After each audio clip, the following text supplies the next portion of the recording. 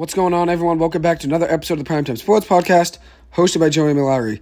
So the other night was Game 7 of the NBA Eastern Conference Finals. Tough game for the Celtics. They ended up losing that game 103-84. I recorded a preview right before it, and before it, I thought the Celtics were going to win that game.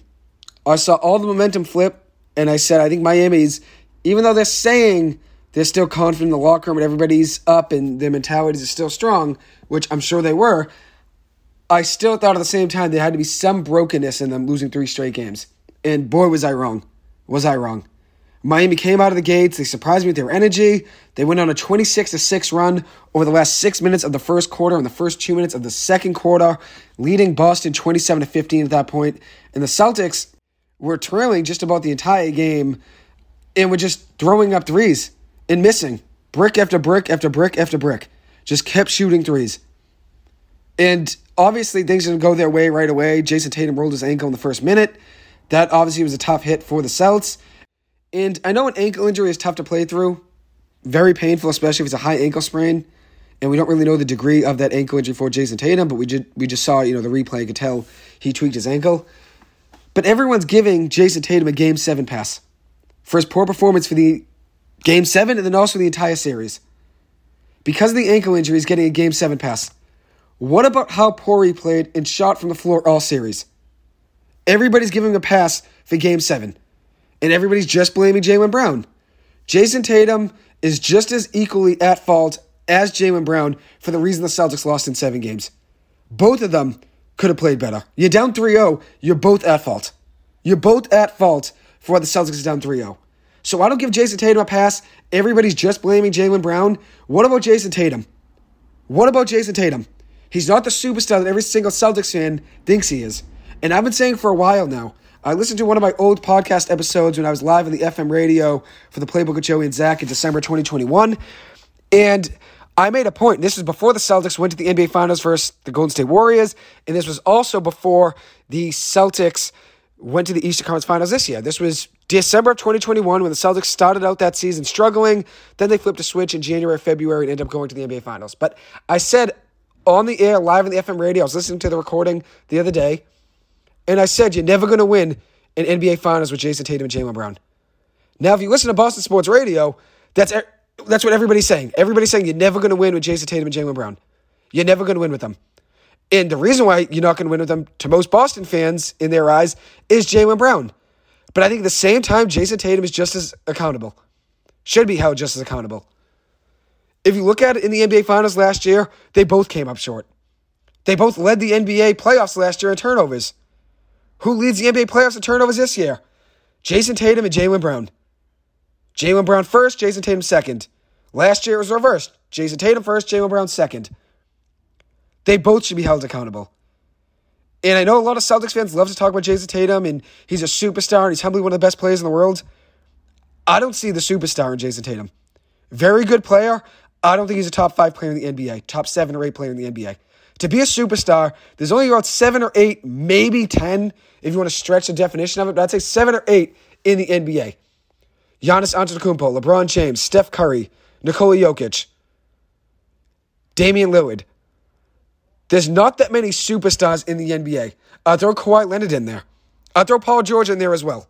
And that might be a little bit of a bias there, but I do think at the end of the day, though, PG is right there. I consider more of a superstar than Jayson Tatum. So you got Giannis, Steph, Durant, Jokic, LeBron James, Joel Embiid, Kawhi Leonard, Paul George. Jimmy Butler's in there too. I'm going to throw Jimmy Butler in there as well. And Damian Lillard. Those are my superstars in the NBA. There's a lot of great players that is right behind the superstar. A ton. Ja Morant, not a superstar yet. Right below. Luka, I don't even consider a superstar because I don't think you're ever going to win an NBA Finals with Luka Doncic. That might be a hot take to most people. I've never been the biggest fan of Luka. Very good player. I think he's right below that tier, though. He'll be in the MVP conversation every single year because of the stats he puts up. But if you look at it, I don't think he's going to win NBA Finals. So, there's my superstars in the NBA. There's only about 8 to 10 of them. And I consider Jayson Tatum being outside of that top 10. I named probably about 9 to 10 guys. I think Jayson Tatum's around 12 to 15.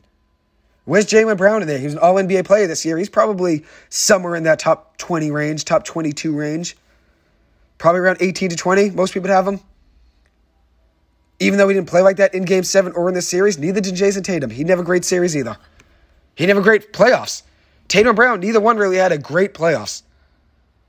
If they both played great, you wouldn't be going to 6 games in a series with the Atlanta Hawks, 7 games in a series with the Philadelphia 76ers, and then 7 games with the Miami Heat. If both of them were on and had great playoff performances this year, you wouldn't be going to 6, 7, and 7 in those 3 series. You wouldn't. You wouldn't. So I know the ankle injury is obviously tough, and I'm not going to blame him really for Game 7, how he performed, even though he did have the ankle injury, as I said, and either he wanted to play better. I don't blame him for Game 7. But where's the blame for the rest of the series? He didn't play great at all this series. Had a couple spurts here and there, but definitely wasn't as good as what you need him to be. If he's a superstar and if he's humbly one of the best players in the world, you need him to be better than that. And same thing with Jaylen Brown. You need them both to be better. Tatum and Brown combined for a 2 of 13 performance from 3 in Game 7. 2 of 13 from 3.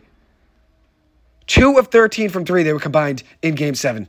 The Celtics weren't great from 3 overall as a team, though. I mean, they were 9 of 42 from 3 as a team for a 21% three-point percentage, which contributed to their lowest scoring game of the season for the Celtics, scoring just 84 points, and yet another season low in three-point percentage. In Game 6 and Game 7, both of their season lows in three-point percentage.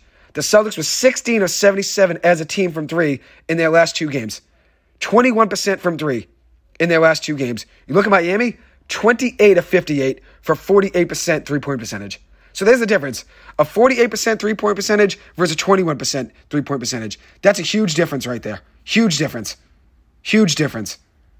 And with Tatum's ankle injury, this was Jaylen's game to step up. This was his game to step up and carry the Celtics and show everyone what he's made of. Obviously, he came up short.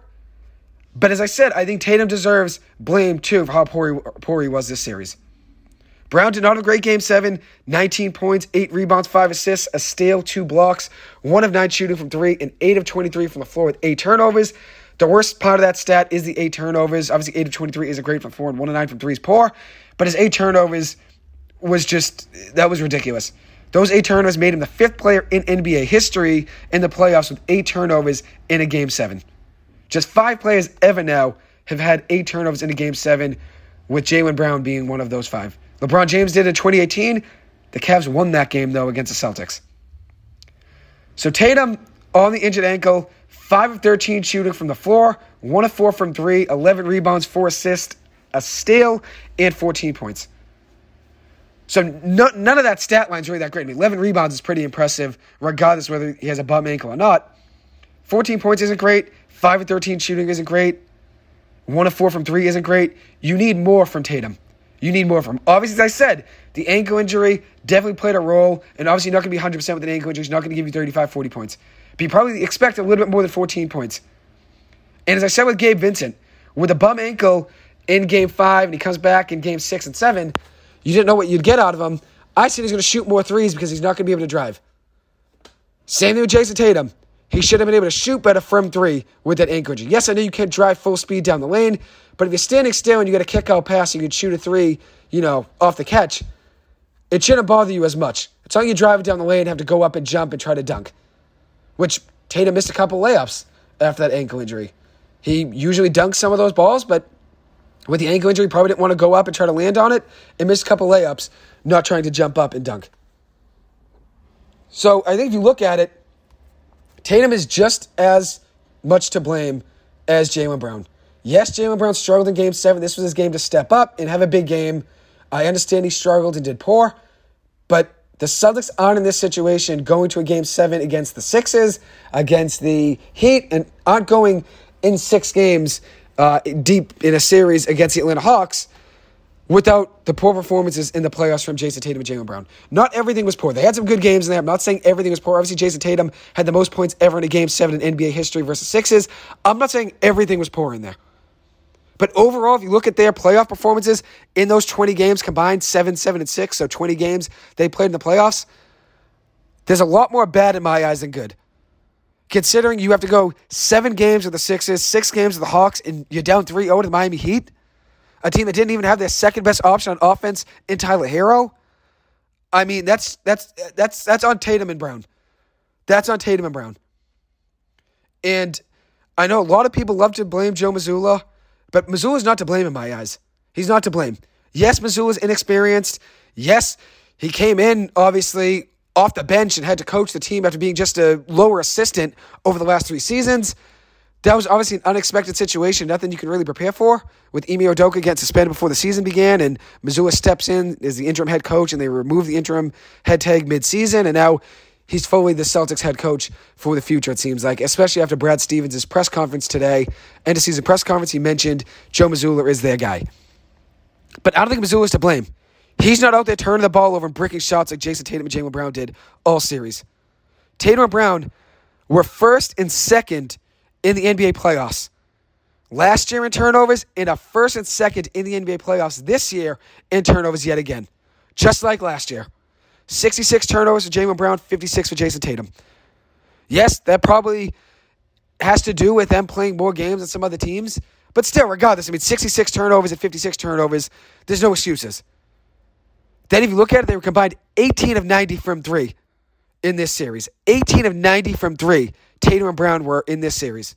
Atrocious and inexcusable. Tatum and Brown had just 18 threes in this series against the Miami Heat in 7 games. Caleb Martin had 22 threes on his own. 22 threes on his own. On his own. And one stat that no one's going to mention, because everybody's just blaming Jaylen Brown, I think it's just a quick reaction after the game. I think your instant reaction is, oh, Jaylen Brown's the issue. That's what your instant reaction is to the game, because Jaylen Brown had a poor Game 7. But where was everybody in February, March, April, May, even beginning of May, middle of May, when everyone was still with Jayson Tatum and Jaylen Brown, and they were still with the Celtics winning the NBA Finals? Everyone said the Celtics have the brightest future in the NBA. Last offseason, when the Celtics didn't want to trade for Kevin Durant, don't trade for Kevin Durant. We have Jaylen Brown. All season this year, even through a couple of struggles, even though Celtics were hot for most of the season, they did have 1 or 2 rough stretches in there towards the end when I think they were waiting for the playoffs. Everyone stayed with Jayson Tatum and Jaylen Brown being the future and the best young duo in the NBA. But after just one game in Game 7, everybody flips ship and everybody jumps off the ship, and now they're on the just Tatum's the answer and Jaylen Brown's got to go.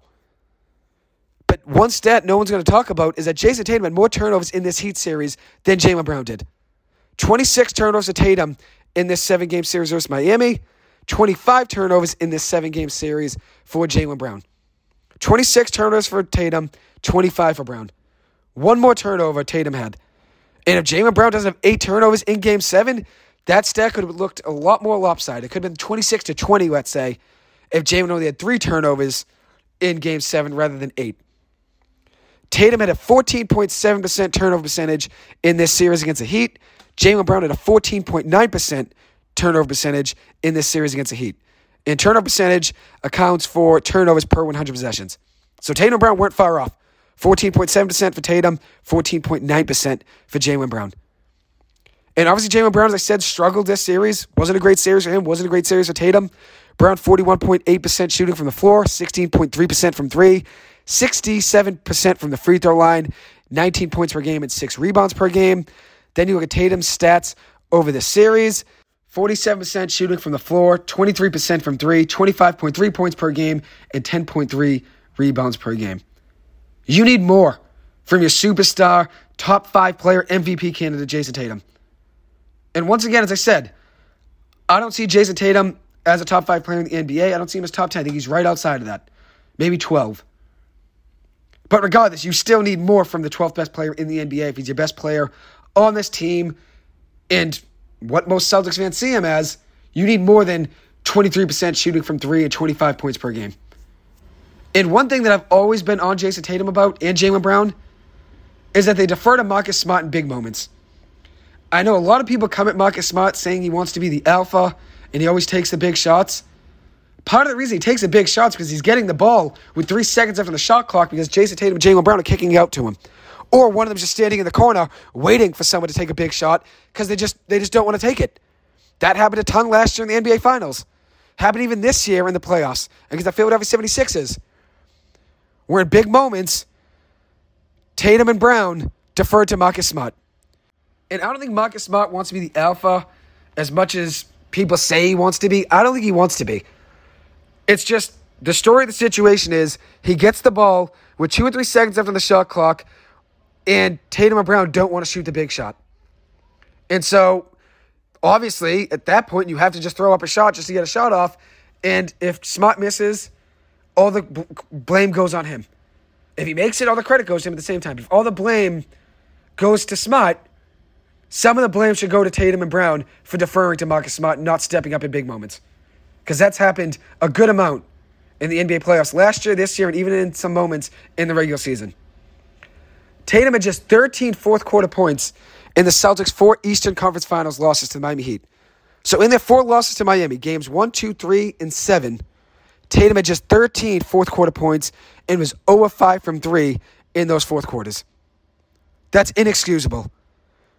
I know most of those games were blowouts and were out of reach. 3 of those 4 games were out of reach for the most part. 2 of the 4 games, I guess, the Celtics still had a shot in the fourth quarter. The Celtics lost game 1 by 7 points and lost game 2 by 6 points. Both those games being at home.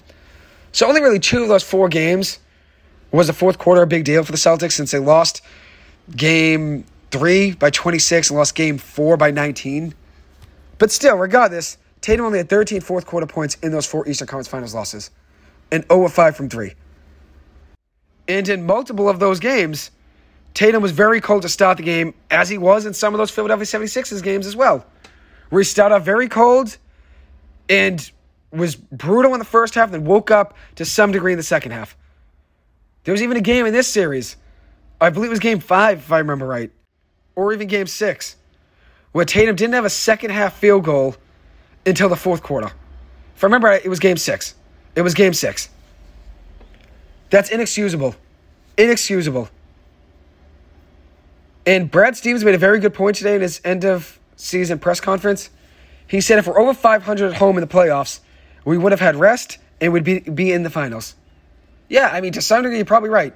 Playing 6 games, 7 games, and 7 games, 20 games over 3 series, it gives you more of a chance to get hurt. The more games you play, the more chances there are for you to get hurt or something get in your way, whether it's an injury, whether it's a team just has a couple big shots against you. If you delay a series and it goes 7 games, like let's say if the Philadelphia 76ers had a big game 7, the more chances you give the other team, less chances there are for you to win.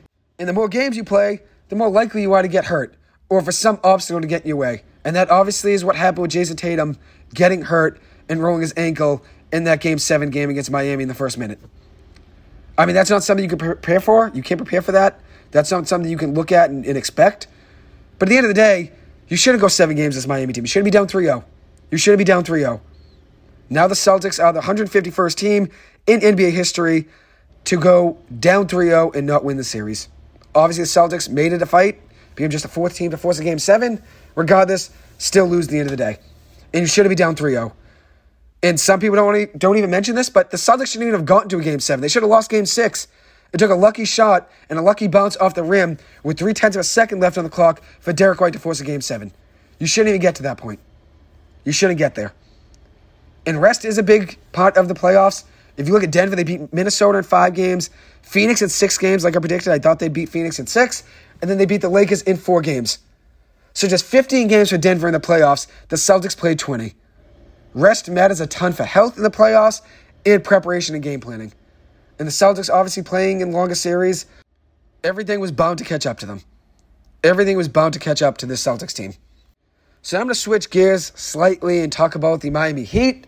Since most of this beginning of this podcast episode was all about the Celtics, now I'm going to switch over and talk about the Miami Heat. If you look at this Miami Heat team, they do not win this series without Caleb Martin. So the question after the NBA Eastern Conference Finals was, who deserved to win Eastern Conference Finals MVP? Caleb Martin or Jimmy Butler? And I think if you look at it, I'd go with Caleb Martin. The Heat do not win this series without Caleb Martin. Jimmy had a great series. 24.7 points per game, 7.6 rebounds per game, 6 assists, 2.6 steals off 42% shooting from the floor and 34% from 3. Had a very big game 7, 28 points off 3 of 7 shooting from 3, 12 of 28 from the floor, 7 rebounds, 6 assists, and 3 steals.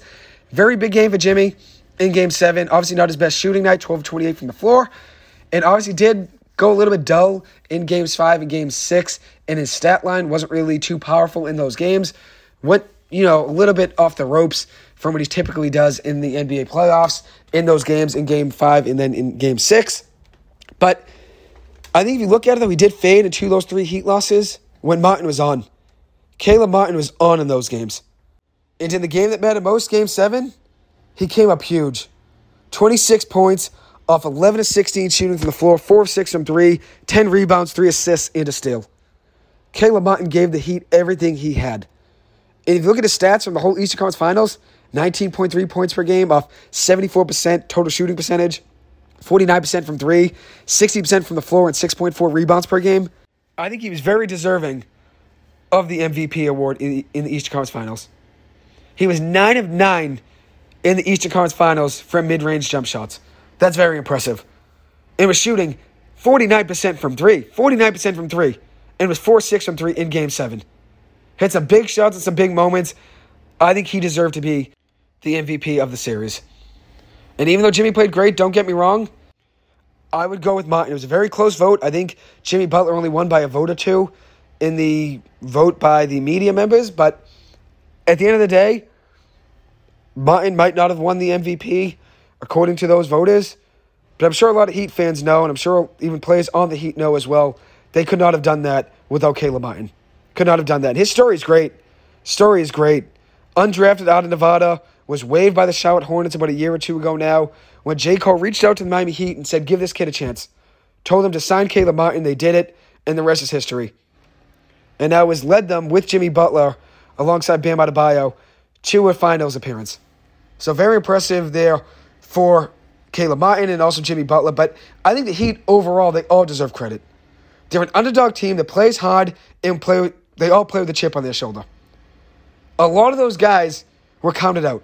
Max Strus was cut by the Celtics a few years ago and then played a role in eliminating the Celtics in Game 7.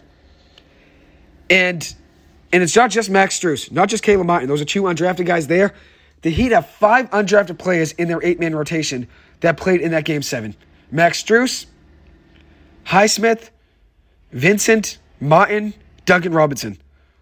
All of those guys were undrafted, and they all came up big in different moments.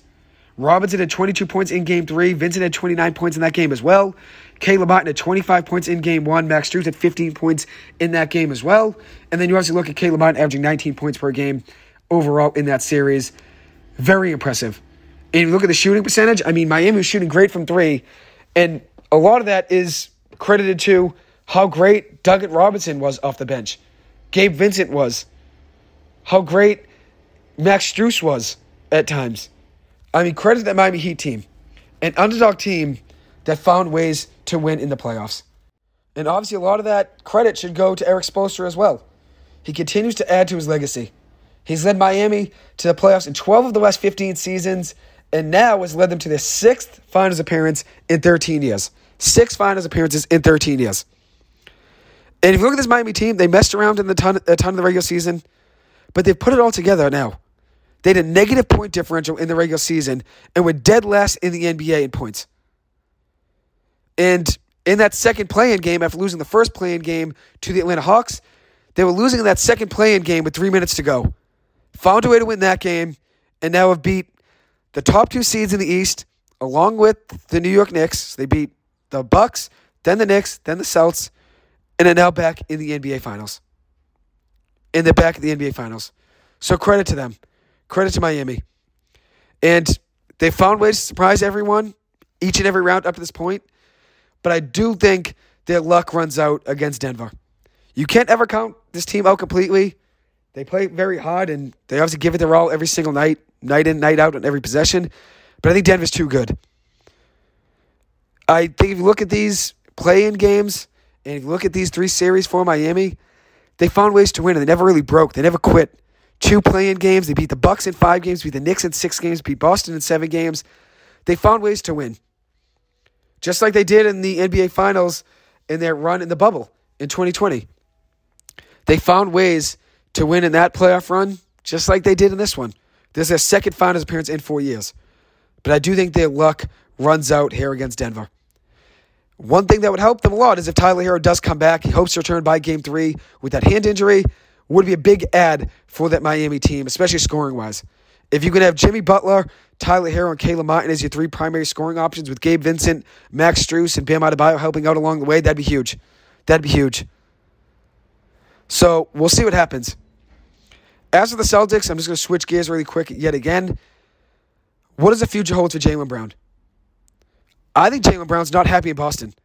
I know a lot of people love to show clips of Jayson Tatum and Jaylen Brown dapping up in the locker room and saying, everyone loves to say these guys don't like each other, but they're best friends and they're dapping up. Look at how good of buddies they are. I think that's all just for the videos and the camera. I don't think everything is as bright between Jayson Tatum and Jaylen Brown. I think Jaylen Brown is not happy in Boston, and I think he wants out. How happy can you be, though? How happy can you be when you're an all-NBA player and you gave it your all the entire season, even though you struggled, obviously, in Game 7 in the playoffs, but just after a bad Game 7, everybody flips the switch and they want you gone. And this is nothing new to Jaylen Brown. This is not a new story for him. He gets it. He already knows. The Celtics have tried to trade him in multiple big trades over the last 4 or 5 years. Jimmy Butler, Kawhi Leonard, Paul George, Kevin Durant, Bradley Beal, now even Damian Lillard. He was involved in every single one of those big trade talks. Every single one of them.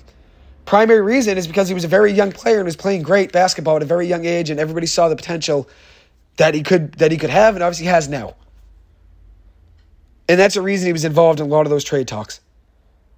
But how happy can you be coming back to Boston year in and year out when every single time you leave that locker room in the last game of the season, the trade talks begin?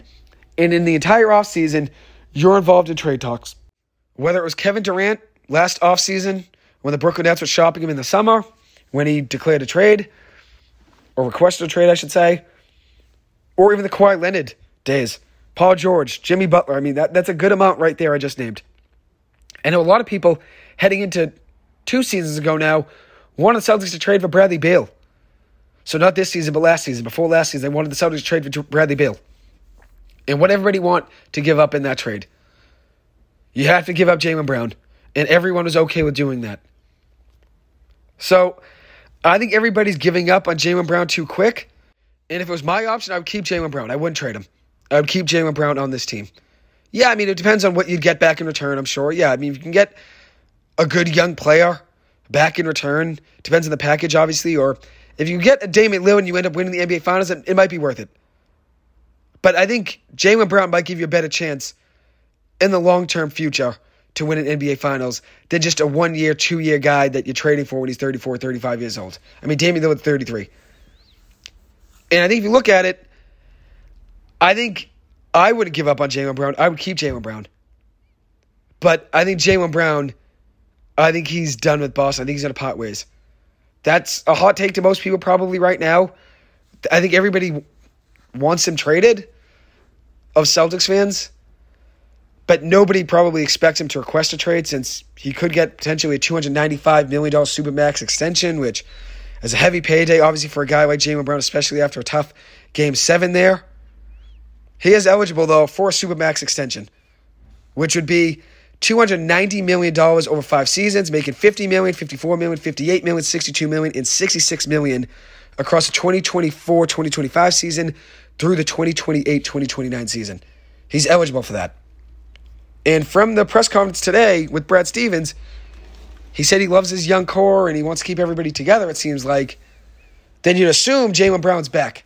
But in my eyes, I think even if Brad Stevens wants Jaylen Brown back, even if I want Jaylen Brown back, even if every Celtics fan wants Jaylen Brown traded, I think Jaylen Brown is unhappy right now in Boston. I think he wants out. That is a hot take probably to most, but he was asked after Game 7 about his future in Boston. He said, I'm going to cross that bridge when we get there. So I think he knows, with only 1 year left guaranteed of that deal left, who knows what the future holds for Jaylen Brown in Boston. And as I said, did Jaylen Brown play well in the playoffs? No. But did Jayson Tatum play well in the playoffs? No. I mean, neither guy played great in this series against the Heat.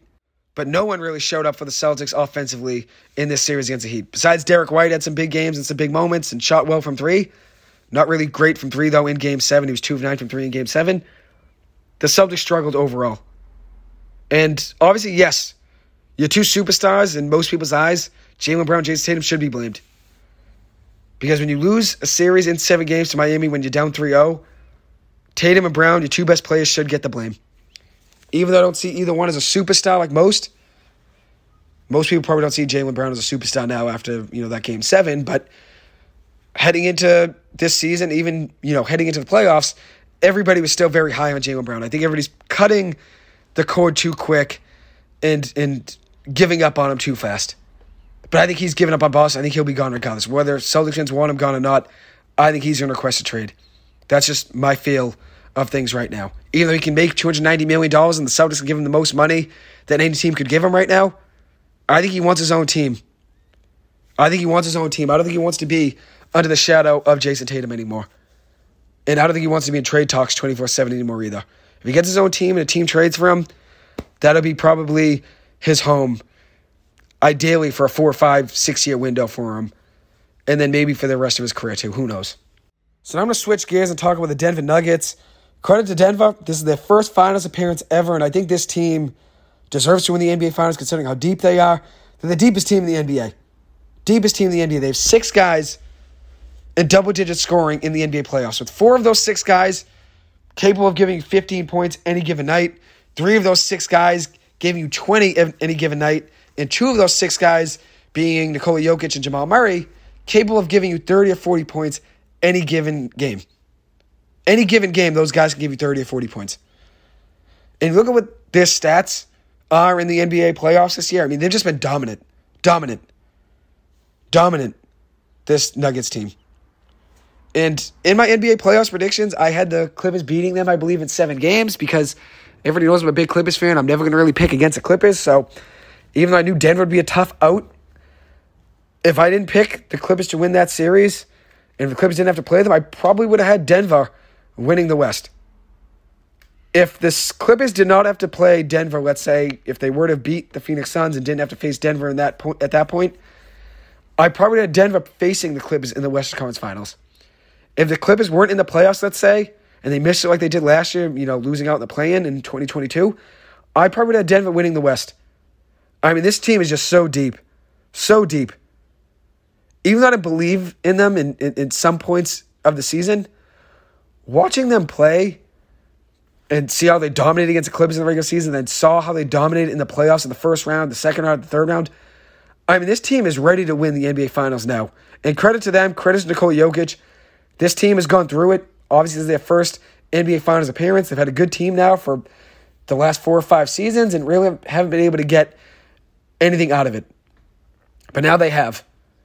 And they've found a gem, obviously, in Nikola Jokic, who's gotten a lot of credit over the last 4 or 5 years now. He's a 2-time MVP, averaging 30 points per game in the playoffs this year with 13.3 rebounds, 10.3 assists, averaging a triple-double alongside 1.1 steals per game and 0.9 blocks per game, shooting 53.8% from the floor and 47% from 3. He's taking more three-pointers in the playoffs, which might help him spread the floor and obviously open up the offense a little more in the paint. And another guy that helps spread the floor for the Denver Nuggets is Jamal Murray. And he's been on a tear over the last couple of seasons since coming back from that ACL injury. 27.7 points per game in the playoffs this year, averaging 5.5 rebounds, 6.1 assists, 1.7 steals alongside 40% shooting from 3 and 48% shooting from the floor. Very good player, electric star alongside Nikola Jokic. I think he's going to come big in the NBA Finals. I think he could be right there for the NBA Finals MVP. I think Jokic is going to get it, considering Jimmy Butler still won the Eastern Conference Finals MVP, even though Caleb Martin, in my eyes, deserved it more. Typically, the best player on the team, whether they perform the best or not in that series, they typically get that MVP trophy. Just like Tom Brady won the Super Bowl MVP after Malcolm Butler had the big interception against the Seattle Seahawks, where Brady would not have won that game if Butler didn't jump that pass from Russell Wilson on the goal line there. At the end of the day, typically the best player on the team gets the Finals MVP. That's just how things go. Another guy on the team that's their third scoring option is Michael Porter Jr., averaging 14.6 points per game, 8 rebounds, 0.7 of a steal per game, 41% shooting from 3, and 45.5% shooting from the floor. He's been great. Even though he struggled so far in his early NBA career with back injuries and has really found his footing now, he's been great for this Nuggets team. He's been great. And especially as the third scoring option, I mean, that just shows how deep of a team they have. Jamal Murray would be the first scoring option on most teams in the NBA. Michael Porter Jr. to be the second scoring option on most teams in the NBA. And they're both the second and third respective options here on Denver because of how good Nikola Jokic is and how good this Denver Nuggets team is overall.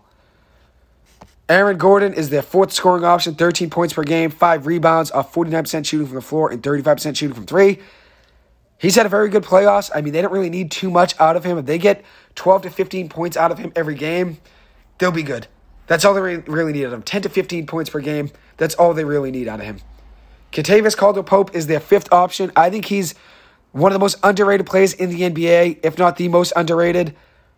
He's their fifth scoring option. I think he could honestly be the third scoring option on a good amount of teams in the NBA. Probably 2/5 of the teams in the NBA, he could be the third scoring option on. Averaging 11.7 points per game, 41% shooting from three in the playoffs, 3.2 rebounds, and 1.3 steals per game. And all of these stats I'm giving you here about the Denver Nuggets, all of these are NBA playoff stats from this season. So what Jokic, Murray, Porter Jr., Gordon, Kentavious Caldwell-Pope are all averaging in the playoffs this year. I think KCP, one of the most underrated defenders in the NBA, and a very good shooter as well. 41% shooting from three. I think he's an X factor for this team. I predicted he was an X factor or would be an X factor in that series against the Lakers. He indeed was.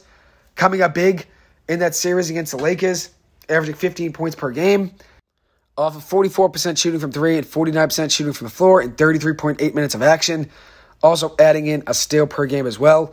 KCP was very underrated for this Nuggets team all season. I think he's going to shine here in the bright lights of the NBA Finals like he did against the Miami Heat in the 2020 NBA Finals bubble. He helped beat the Heat in 6 games in 2020 as a Laker. So I think he'll come up big in the Finals as well. And the last guy I'm going to mention in the Denver Nuggets rotation that can give you 10 points any given night, Bruce Brown. And I talk about 10 points here like it's a ton, like it's 25 points per game. But if you have 6 guys that can give you 10 points per game any given night, and on the same night, all 6 guys give you 10 points, that's hard to beat. It's hard to beat. And Bruce Brown, he's averaging 12.2 points per game as his 6th option, 53% shooting from the floor, and 1 steal per game. I mean, that's just how deep this Denver team is. So, my predictions for the Lakers-Nuggets series, I talked a lot about KCP being an X factor. I also added in that if the Lakers wanted to beat the Nuggets, LeBron James had to shoot better from three. He didn't. Only shot 26% from three. I also added in that I didn't really believe too much in Austin Reeves. I thought the 15 points per game stats that he had heading into that Nuggets series was good, but I didn't really believe in him being the second best scorer in that team or third best scorer alongside LeBron James and Anthony Davis. But he proved me wrong. 21 points per game in those 4 games between the Nuggets and the Lakers in the Western Conference Finals, which I did predict the Lakers going to the Western Conference Finals. I had them losing to the Clippers in the Western Conference Finals. So I did predict them making it there in the Western Conference Finals. And if the Clippers didn't have to go through Denver, who knows? I probably would have Denver winning the West if the Clippers weren't in the Western Conference playoffs. But considering how big of a Clippers fan I am, I believe in the Clippers team. If they were fully healthy with Paul George and Kawhi Leonard, I think they could have gave that Nuggets team fits. I think they could have won that series in 7 games. I think they would have beat the Suns with even just Kawhi Leonard. I think they could have beat the Suns in 5 or 6 games. If you add in Paul George, I think they win in 5. With just Kawhi or just PG, I think they win in 6. So I believe in that Clippers team, as most people would know. And obviously, if you've heard this podcast before, you know I'm a big Clips guy. You know I'm always riding with them through the end. As for some other predictions I had heading into that Nuggets-Lakers series, I had the Nuggets winning in 6 games. Nuggets end up winning in 4. I also said D'Angelo Russell has to play better. He has to average 15 points per game if the Lakers want a shot in this series. He only averaged, I believe, 6 or 7 points per game, which was obviously not enough. And so the Lakers go down in 4 games. Credit to Mike Malone, great coach for that Denver Nuggets team. And obviously he's been there now for a while and now gets his chance to win an NBA Finals. So here's my predictions for the series. I get Denver winning games 1 and game 2 in Denver. Both of those games are in Denver. Denver's the highest seed here. And the first game is tonight in Denver at 8:30 p.m. I got Miami winning Game 3 in Miami. Then I have Denver winning Game 4 in Miami, and then Game 5 in Denver. I have Denver winning this series in 5 games. I think Nikola Jokic will be the Finals MVP, even though I think Jamal Murray will be a very close second. I think Murray will have multiple 40-point games in the Finals. And even if Nikola Jokic averages a triple-double or not, I think he'll still get the Finals MVP, considering he is the best player on this team. As for some other predictions, I think KCP is going to come up big. I think KCP is going to be around 15 points per game in the NBA Finals. I think he'll be up there. As for the Miami Heat, I think Jimmy Butler's going to recover. I think he's going to be back to himself. I think he's going to give it his all. I think he's going to be back in the 30-point per game average-wise in the series. But I don't think it'll be enough. I don't think it'll be enough, considering how deep Denver is. As a game plan and how each team can win this series, Denver wins this series just by playing the way they've played all season long and then in the NBA Finals as well. One thing about Denver is that they did struggle on the road. They did struggle on the road in the NBA regular season, and that's one thing that could help maybe Miami in this series. Denver was 34-7 in the regular season at home, which was the second best record in the NBA at home to the Memphis Grizzlies, but were just 19-22 away. Denver was 19-22 on the road in the regular season. As for Miami, they were 17-24 on the road and were 27-14 at home in the regular season. That's one thing that I think could help the Miami Heat in this series, that Denver wasn't really great on the road in the regular season. But in the playoffs, they found a way to win. I mean, they swept the Lakers, beating the Lakers in both of those games on the road in Games 3 and 4. So I think Miami wants to win this series. They have to have 30 points per game, probably 32 points per game out of Jimmy Butler. They need Bam Adebayo to step up. I think it's going to be a very tough ask for Bam Adebayo, considering he has to go up against Aaron Gordon and has to go up against Nikola Jokic. I think Miami's going to struggle heavily in the paint. You have Aaron Gordon and Nikola Jokic in the paint there. It's going to be tough for them to defend. You're going to have to ask a lot from Caleb Martin, Highsmith, from Butler. You're going to have to ask a lot from those guys in the paint, considering how big that Denver lineup is and how quick they play as well. So I think Miami wants to win the series, which I think it's a big, big ask. I don't think they're going to really do it, but I always give a game plan for each team. Miami needs probably 32 points per game from Jimmy Butler. They probably need 18 points per game again from Martin. Probably need around 15 points per game from Bam Adebayo, and probably 15 points per game from Tyler Hero if he does return in Game 3 in Miami. They need Tyler Hero to step up big. And even though he hasn't played in a long time and hasn't really gone up against much contact at all, even if he's been shooting in practice, they need him to come off the bench, even though he'll probably be in the starting lineup, but off the bench, meaning he hasn't played at all, since the first round. They need him to come up big. As for the Miami Heat game plan on defense, they need to find a way to stop Nikola Jokic and Aaron Gordon from dominating in the paint. And I think Jamal Murray is going to be a big, big question mark as well for them to stop. I think Jamal Murray is going to come up big. How are you going to stop Jamal Murray? Gabe Vincent's going to be on him, probably, I'd imagine. Maybe Max Strus. I don't know how they're going to mix it up, depending on how they want to go with matchups. Could be Jimmy Butler as well. I mean, I'm not really too sure. But it's going to be hard for Miami to stop all those players there in Denver. They're such a deep team, the deepest team in the NBA. I like to say the Clippers are the deepest team in the NBA, but with all those injuries, I would say Denver probably has them beat depth-wise. But if the Clippers are fully healthy, I mean, Paul George, Kawhi Leonard, Terrence Mann, Russell Westbrook, Norman Powell, Robert Covington, Nick Batum, even though he did struggle in the playoffs, I still have confidence in him. Ivica Zubac, Mason Plumlee, Bones Highland. I mean, now that I think of it, the Clippers are still right there with this Nuggets team depth-wise.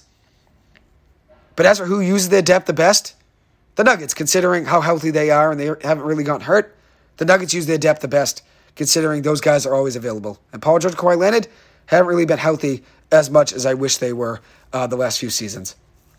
But as for the Heat, they have to find a way to limit second chance points in the paint.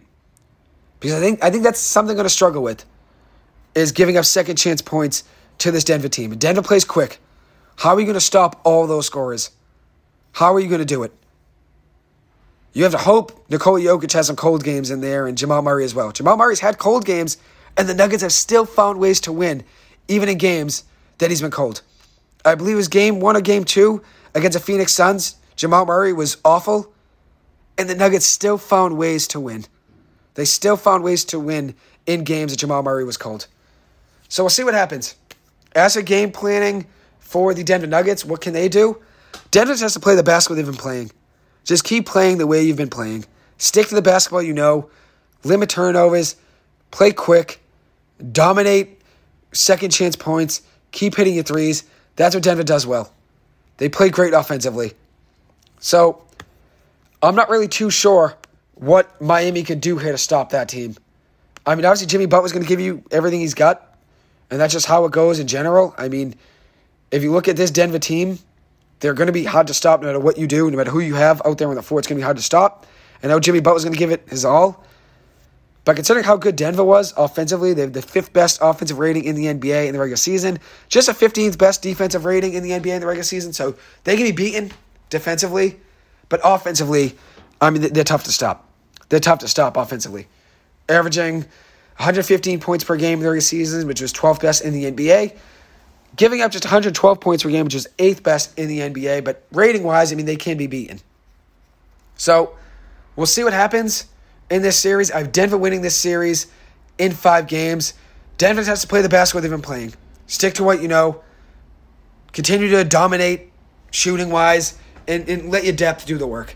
As for Miami, they need probably 32 points per game, 20 points per game, and 15 points per game, respectively, from Butler, Martin, Adebayo. And they have to find a way to stop Jamal Murray and Nikola Jokic. If they want to win this series, they need Nikola Jokic to not average a triple-double, average around 25 points per game. They need Jamal Murray to go cold and only average 20 points per game. I just don't see that happening. So we'll see what happens. As for the last part of this episode, I'm just going to talk about Damian Lillard really quick. The Celtics do need a true point guard to direct the offense. I think that's their biggest need in the offseason, and we'll see what happens. Grant Williams is a free agent. We'll see what deal he gets. I know he wanted around $20 million per year. I don't think the Celtics give him that. I think he walks in my eyes. As for some player options in there, the Celtics have a team option on, I believe it's Mike Muscala, and then a player option for Danilo Gallinari. I think Gallinari will be back. I think Muscala will be gone. And I think, if you look at it, I think Grant Williams will be gone as well. I think the Celtics need a true point guard to direct the offense. We'll see what happens. Maybe Damian Lillard's a potential option there if they were to trade Jaylen Brown for him. But as of now, I think Portland's going to hold on to Damian Lillard. I think that they're going to hold on to him, and they're trying to trade the 3rd pick in this year's draft to build around Damian Lillard and give him some potential talent around him. And I think Shaedon Sharpe's a good option around him. I think if you add in another player around Damian Lillard with that 3rd pick, and you obviously have Jeremy Grant there as well, I mean, that's a good piece around Damian Lillard already with Shaedon Sharpe and Jeremy Grant and Jusuf Nurkic. That's some good players there around. If you add one more with that 3rd overall pick, I mean, we'll see what happens. I know they started this year pretty hot, Portland, and then things went downhill for them after around 20 or 30 games in. But I think Miami, if Damian Lillard were to be traded, I think Miami's a good landing spot. I think it's my favorite one right there. I think Miami's my favorite landing spot for Damian Lillard if he were to be traded. If Miami decides to rip it up and get rid of Lowry and maybe even trade Tyler Hero and build around Adebayo and Butler with Caleb Martin and Max Strus alongside Jimmy Butler, I mean, maybe they added Damian Lillard and have a starting lineup of Damian Lillard, Jimmy Butler, Caleb Martin, Bam Adebayo, and then maybe, I guess Max Strus would probably be starting in that lineup, but Gabe Vincent, that'd be a really small lineup if you go Vincent and Lillard as your starting backcourt there. But we'll see what happens. I think a great lineup would be, though, if you could find a way to keep Tyler Hero, which it's unlikely, but if you could find a way to keep Hero in that lineup and have Damian Lillard, Jimmy Butler, Tyler Hero, Caleb Martin, and Bam Adebayo, that'd be a great lineup. You'd have to trade Max Strus, Caleb Martin, you'd probably want to keep in that lineup, considering I think that'd probably be their best lineup. You'd probably have to trade Kyle Lowry, Max Strus, Duncan Robinson picks. I don't think that's enough to get Damian Lillard. So that's just wishful thinking there. But I think Miami's a great landing spot there for Damian Lillard. Some other teams I think could be potential options besides Miami and Boston. I think the Lakers could be interested. I think the Los Angeles Clippers could be interested as well. We'll see what happens. Anyways, thank you guys so much for taking the time to listen to this. As always, I appreciate it and hope you guys have a good one. Thank you.